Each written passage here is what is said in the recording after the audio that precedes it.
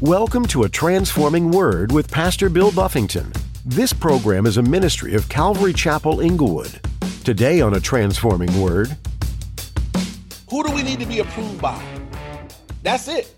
You don't need man's approval to do this. You need God's approval. Sometimes people are looking for approval. They want people to put a stamp on it. I didn't get enough likes. I posted it and no one said they liked it or whatever. You need God's approval for the message of the gospel. You might preach the gospel and don't nobody like it. Nobody responds. Nobody receives it. It's okay. It's still the gospel. It's still truth. Maybe nobody responds. Maybe everybody responds. Either way, it's the gospel of truth. In today's world, it's easy to get caught up in the pressure to impress others. We're bombarded with social media, advertising, and messages that tell us we need to look a certain way, have a certain job, or make a certain amount of money in order to be successful. But as Pastor Bill talks about today, we don't need the approval of the world. The only approval that truly matters is God's approval. When we live our lives seeking God's approval, we find true joy and peace. His approval is the only thing that matters. Now, here's Pastor Bill in the book of 1 Thessalonians, chapter 2, as he begins his message, an example to follow. Today we're going to be in 1 Thessalonians chapter 2. So if you guys would open up your Bibles to 1 Thessalonians chapter 2. All right, I'm going to pray and then we're going to jump into God's word. So Father, we thank you for this day. Thank you for the beautiful weather, Lord. Thank you for a place to gather. Thank you for, Lord, just how gracious you've been to us as a fellowship. God, it's our sincere desire to seek you, Lord. We're going to get in the word and we desire, Lord, to hear from you. And as we study scripture, as we read through 1 Thessalonians chapter 2, God, I pray you speak to us. Challenge us, convict us, encourage us, stir us, whatever you need to do in our hearts, God, but speak to us a word from you, Lord. Meet us in this place. Strengthen us in our walk with you. God, I pray if there are any present or listening that don't know you, God, I pray you draw them to yourself. I pray they would know how good you are today. God, that they might surrender their whole life to you today. So God, we give you this time. We pray you would have your way in it. Meet us as only you can. We pray these things in Jesus' name. And everybody said, amen. All right. So a little bit of a recap. We started 1 Thessalonians. Paul wrote this letter to the church in Thessalonica. We told you that before, Paul went to Thessalonica. He was there. He was only there for a few weeks, getting, 3 Sabbath days, laying down doctrine, laying down the gospel, getting the word going. He really established a church there. Then there were some people that were adversarial to the apostle Paul, and they ran him out of the city. And so he got chased out of the city. He was beaten. A number of things happened to him. But when Paul checked up on this church, he was probably was surprised. Doesn't say that, but I'm sure he was surprised to hear that they're actually doing well. Only 3 weeks that he was with them, and they're growing in the Lord. They're doing all right. They do have some issues that as we get deeper into the letter, Paul will begin to address and deal with, but they're going forward in the Lord. Paul gets word back from Silas and Timothy, his partners in the ministry. And so he wrote this letter to them. In this section of chapter 2 that we're going to cover today, verses 1 through 12, I titled the message, An Example to Follow. And it almost feels like Paul's defending himself a little bit in this section. Paul's going to be saying, you'll hear this phrase several times in the message today. Paul will say to them, you yourselves know, or as you know. It's like Paul saying, look, you guys know me, right? As he's explaining how he behaved himself, his conduct among them, the example that he was to them. And so something I'm going to ask you in the beginning, and I want to reiterate the question when we're done today, is this. What kind of an example are you as a believer? If you look at your life and say, am I a good example? If people are looking at me that know I'm a Christian, what kind of example am I giving off to people? To your neighbors that know you guys, you're the family that gets up and go to church. What kind of an example are you? And maybe some of you guys are like, oh, we're solid in our example. We lay down a good, praise God. Keep it up. We're going to learn today, as Paul kind of shares what he shares. I believe God's going to show us what it looks like to be a good example, a good witness. And we want to be an example to two groups. We're trying to be an example to non-believers, right, of what a transformed life the gospel, brings about. But some of us are being examples to baby Christians, new Christians. That matters too. Paul, as he's defending his character before them, they were new Christians. But Paul said, look, we conducted ourselves among you guys in a certain way. We wanted to be a good witness. I was joking with my wife. I told her I was going to tell a bad example, a time where she was a bad example, but I'm not going to do her like that. But I got the mic now, girl. But anyway, I was thinking through this, like, there are things that we can do where, you realize your example got taken up. Someone followed your example, and it can be good or bad. When I look at my wife, when Harmony was little, I used to call Harmony Little Mika. She would copy my wife in everything. And one of the ways that it would impact me, when my wife would go away, let's say my wife was going to a retreat. Then, as a dad, I break all the rules. That's what we're supposed to do, right, dads? Say amen. All right. So, we eat whatever we want. They get cake for breakfast, Well, one of the things that my wife is always on my case about is my safety. So when I get in the car, I always forget to put a seatbelt on, and my wife's right there saying, put the seatbelt on, click at her ticket. She's on me. So my wife goes away, and I get in the car with my daughter, and guess what my daughter's saying? Dad, click at her ticket. She just sounds just like her mom. I'm like, I can't even have a weekend. They're going to keep me safe out here. So, and in that way, my wife's example passed on down to my daughter. Examples can be good and bad. I think most of us here maybe know some people that when we weren't saved were not a good example to us of what it was to be a Christian. Guys, people here have people like that in your life that they weren't a great example to you. You didn't see them and say, I want that. And so while we know that they're bad examples, we also, maybe you've been blessed to know some good examples.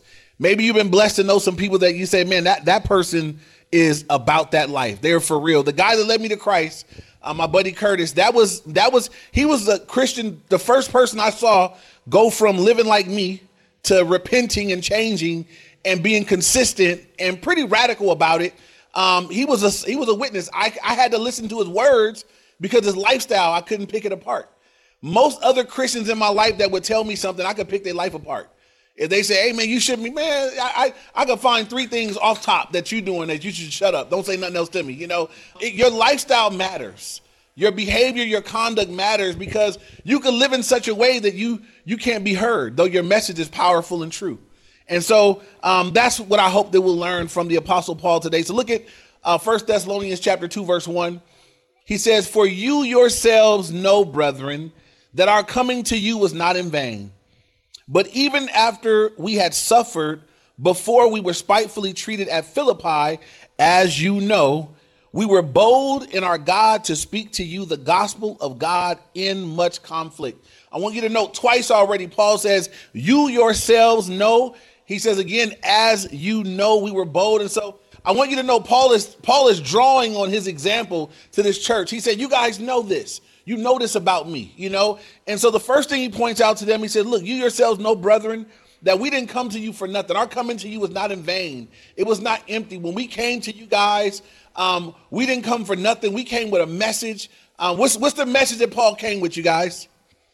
The gospel. This is important because there isn't any other message worth coming with, right? If you're gonna take the time to go somewhere in difficulty and God gives you a platform to speak to somebody, you got an opportunity to say something. The thing that you want to be getting said is the gospel. Anything else is like, why? Why else? If I have a window of opportunity, if I have a door open to go before non-believers, God brings me into an area, the gospel is the message, you guys. This is the most powerful message on the planet. It is the only message that can take a person from death to life supernaturally. It could change someone's eternal status from separated from God to being reconciled to God, from going to hell to going to heaven, the message of the gospel. So it's so important that we know it, that we believe it, and that we proclaim it, that we preach it, that we share it. Why is it so uncomfortable to share the gospel? Because it's spiritual. Right? If I told you guys, hey, we're going to run across the street to the park and we're going to tell everybody we love the Lakers. It wouldn't be hard to do that, would it? It wouldn't be. You wouldn't feel like, oh no, what if a Clippers fan is over there? Like as though they got something to say. You know what I'm saying? You wouldn't feel like that, right? It wouldn't be anything to that, right? But if I say, hey, we're going to go across the street and we're going to tell people that Jesus died on the cross to save them from their sins and that they should believe in him, it's like, well, I don't know, maybe there's all these apprehensions and all these things because it's spiritual, and we got to overcome that. There's got to be enough inward motive that we would overcome that I love them more than I love me. And Paul explains here, how he was able to do that. He says, in verse 2, he says, but after we had suffered, before we were spitefully treated, they were whipped and beaten in Philippi and jailed. He wrote a letter from there as well. He says, as you know, he says, we were bold in our God to speak to you the gospel in much conflict. How come Paul was bold? That is a work of the Holy Spirit. One of the things that will enable you to be bold in your proclamation of the gospel, even in conflict, even when it's costing you something, even when, like Paul, you've been beaten in jail. None of us have been through that. The worst that I've ever had is somebody talk smack, or somebody disagree, or somebody clown, or whatever. But we can go forth in such a way where God will give us boldness. And you might be sitting there saying, but I'm kind of shy. I'm not really a big mouth like you, Pastor Bill. I just kind of do my stuff. But in the background, God will give you background quiet people boldness to go further than some of us big mouth people. Because your big mouth is not anointed, right? God will anoint you by his spirit to proclaim his gospel. Rather, you're naturally loud or naturally quiet. It's irrelevant. And so Paul recognized here, look, I came in boldness, even in midst of conflict. And let me say this. And I think it's so important. And I hope I really, as a church, I want us to get this. Paul says, I went in boldness in much conflict, right? The conflict didn't stop him.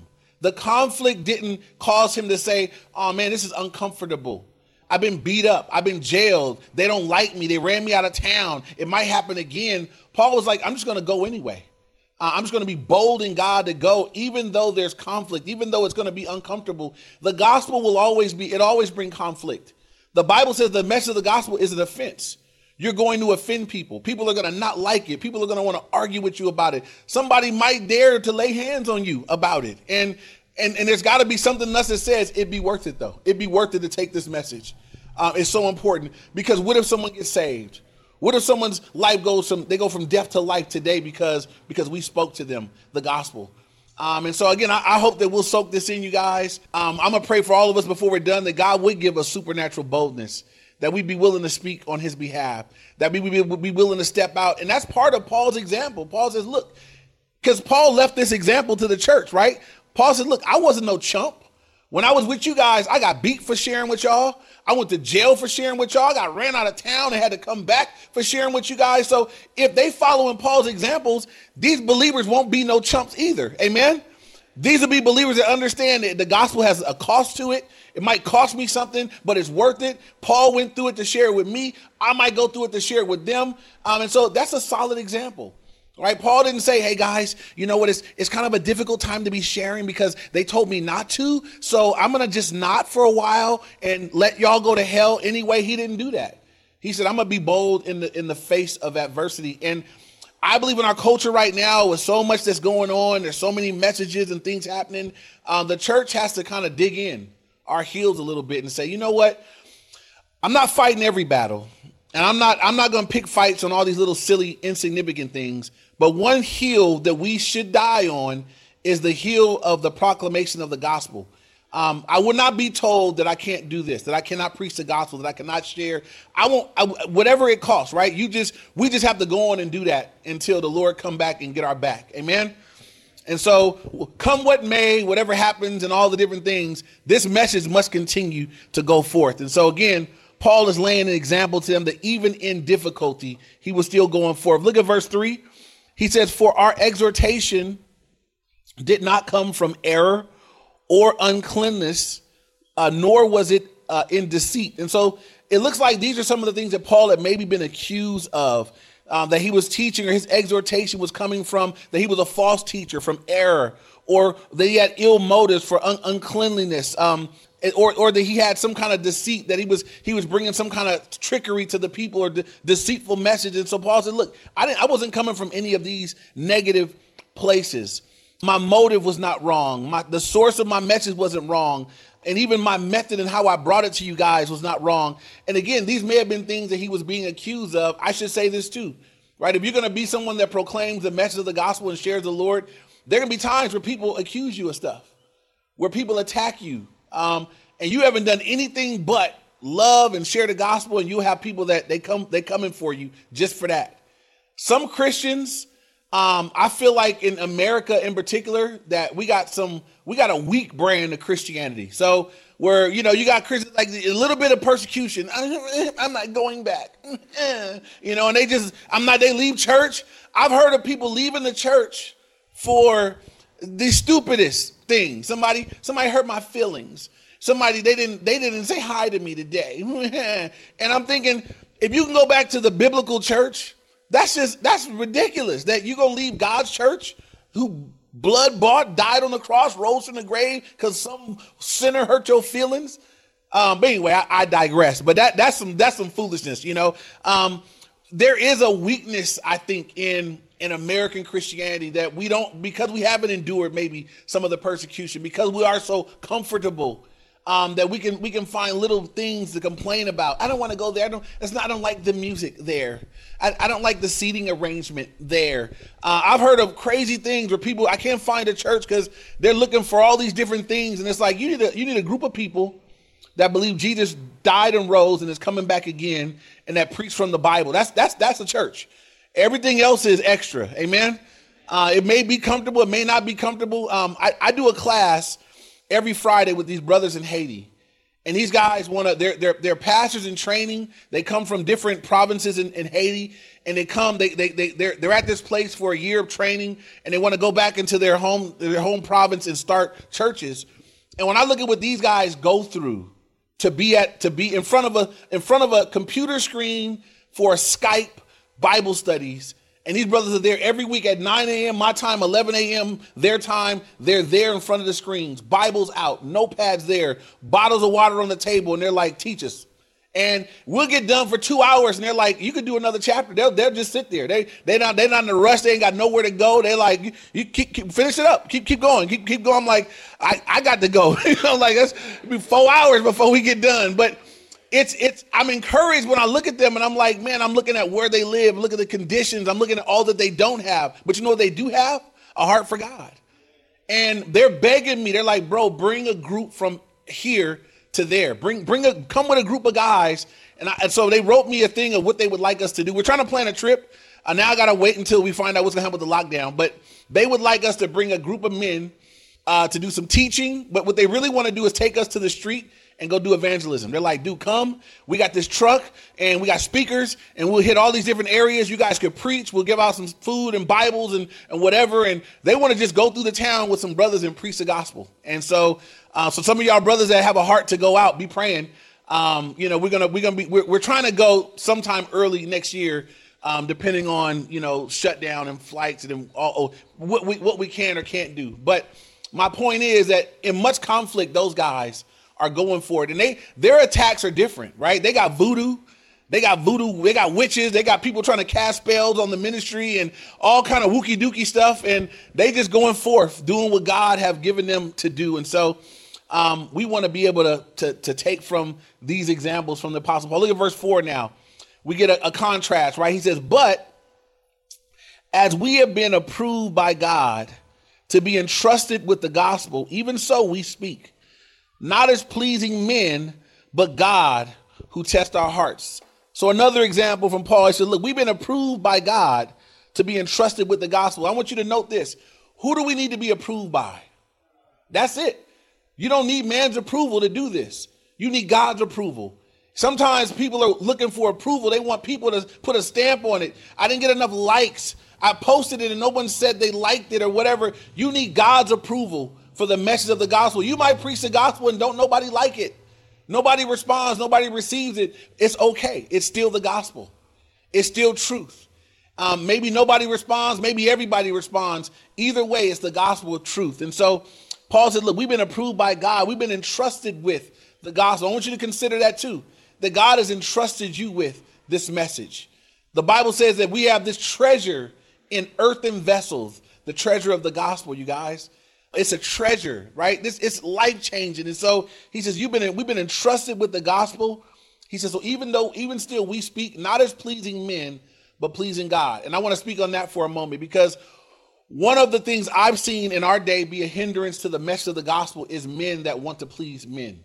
There are ministers that have kind of made it a public stand that they're not going to preach. Not necessarily, they won't say I won't preach the gospel, but they're guys that will not preach the biblical gospel because it's offensive. And so you have whole ministries where if you listen to them, it sounds like these guys are giving pop psychology. They're telling you how to build your business, how to be successful, how to get money, how to have they're teaching you everything but how to have a relationship with the Lord. You'll hear a year of messages and never hear the word repentance once. How many of y'all here know that you need to repent all the time? All the time, y'all, because y'all sinning, y'all be messing up. We fall short. We're imperfect. How do you bring people to Christ if they never repent? If you never have to turn from sin and turn to God, have I brought you to Christ? Or am I entertaining you? Am I tickling your ears? Are we having a good time, a happy, slappy time? I think one of the hindrances to God's gospel, the biblical gospel, is men that are not concerned for what God thinks about their message, but they're concerned for what people think. Do you like my message? Did you like it? Was it good for you? Was it good to you? Doesn't matter if you like the message, right? I preached the gospel and had somebody respond to the gospel and be saved. I preached the gospel and had somebody not agree, disagree, not like what I had to say.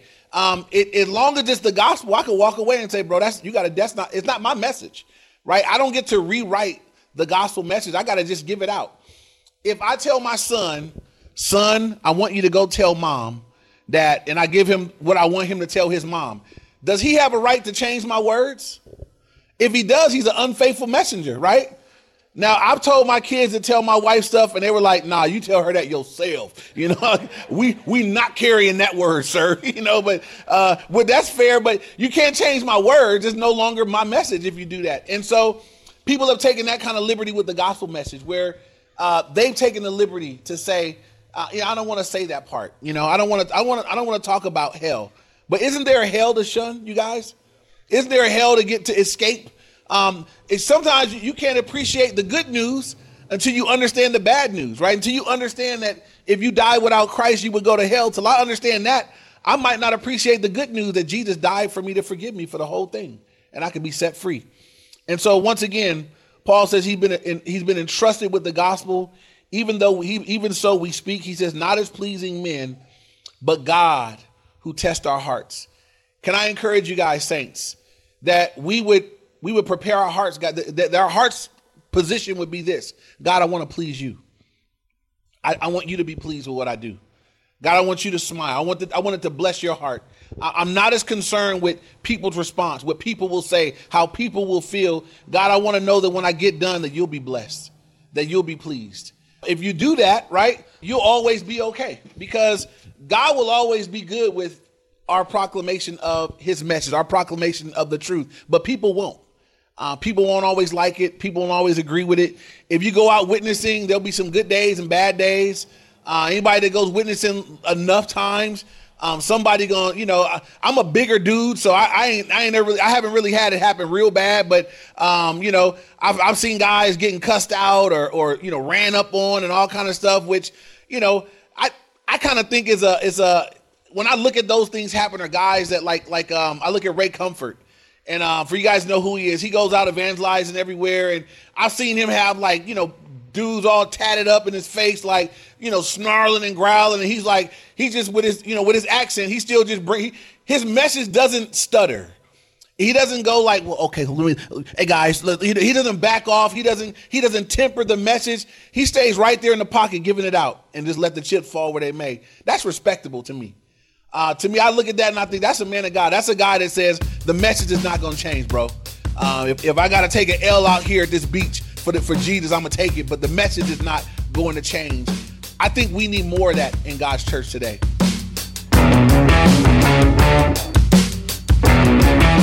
You've just heard A Transforming Word, a ministry out of Inglewood, California. Do you know Jesus? We want you to find the inexpressible joy and hope found in him. We'd strongly encourage you to go to calvaryinglewood.org to get started in knowing Jesus personally. Part of the ministry of Jesus focused on loving others in an unassuming way, like that of a servant. Listen to the words of Paul as he prays for you and me to have that same kind of love. It reads like this from 1 Thessalonians 3, verse 12. And may the Lord make you increase and abound in love to one another and to all, just as we do to you. We believe that your relationship with Jesus and others matters. That's why this ministry dedicates a space on our website to download the mobile app. This is a great tool to have because it allows you to grow in your faith whenever and wherever you are. There's nothing better than having the teachings of Jesus right at your fingertips. Head on over to calvaryinglewood.org and scroll down to the bottom of the page. There you'll find the information you need. Here it is again, in case you missed it the first time. calvaryinglewood.org. Do you need someone to talk with or pray for you? Don't wait another second longer.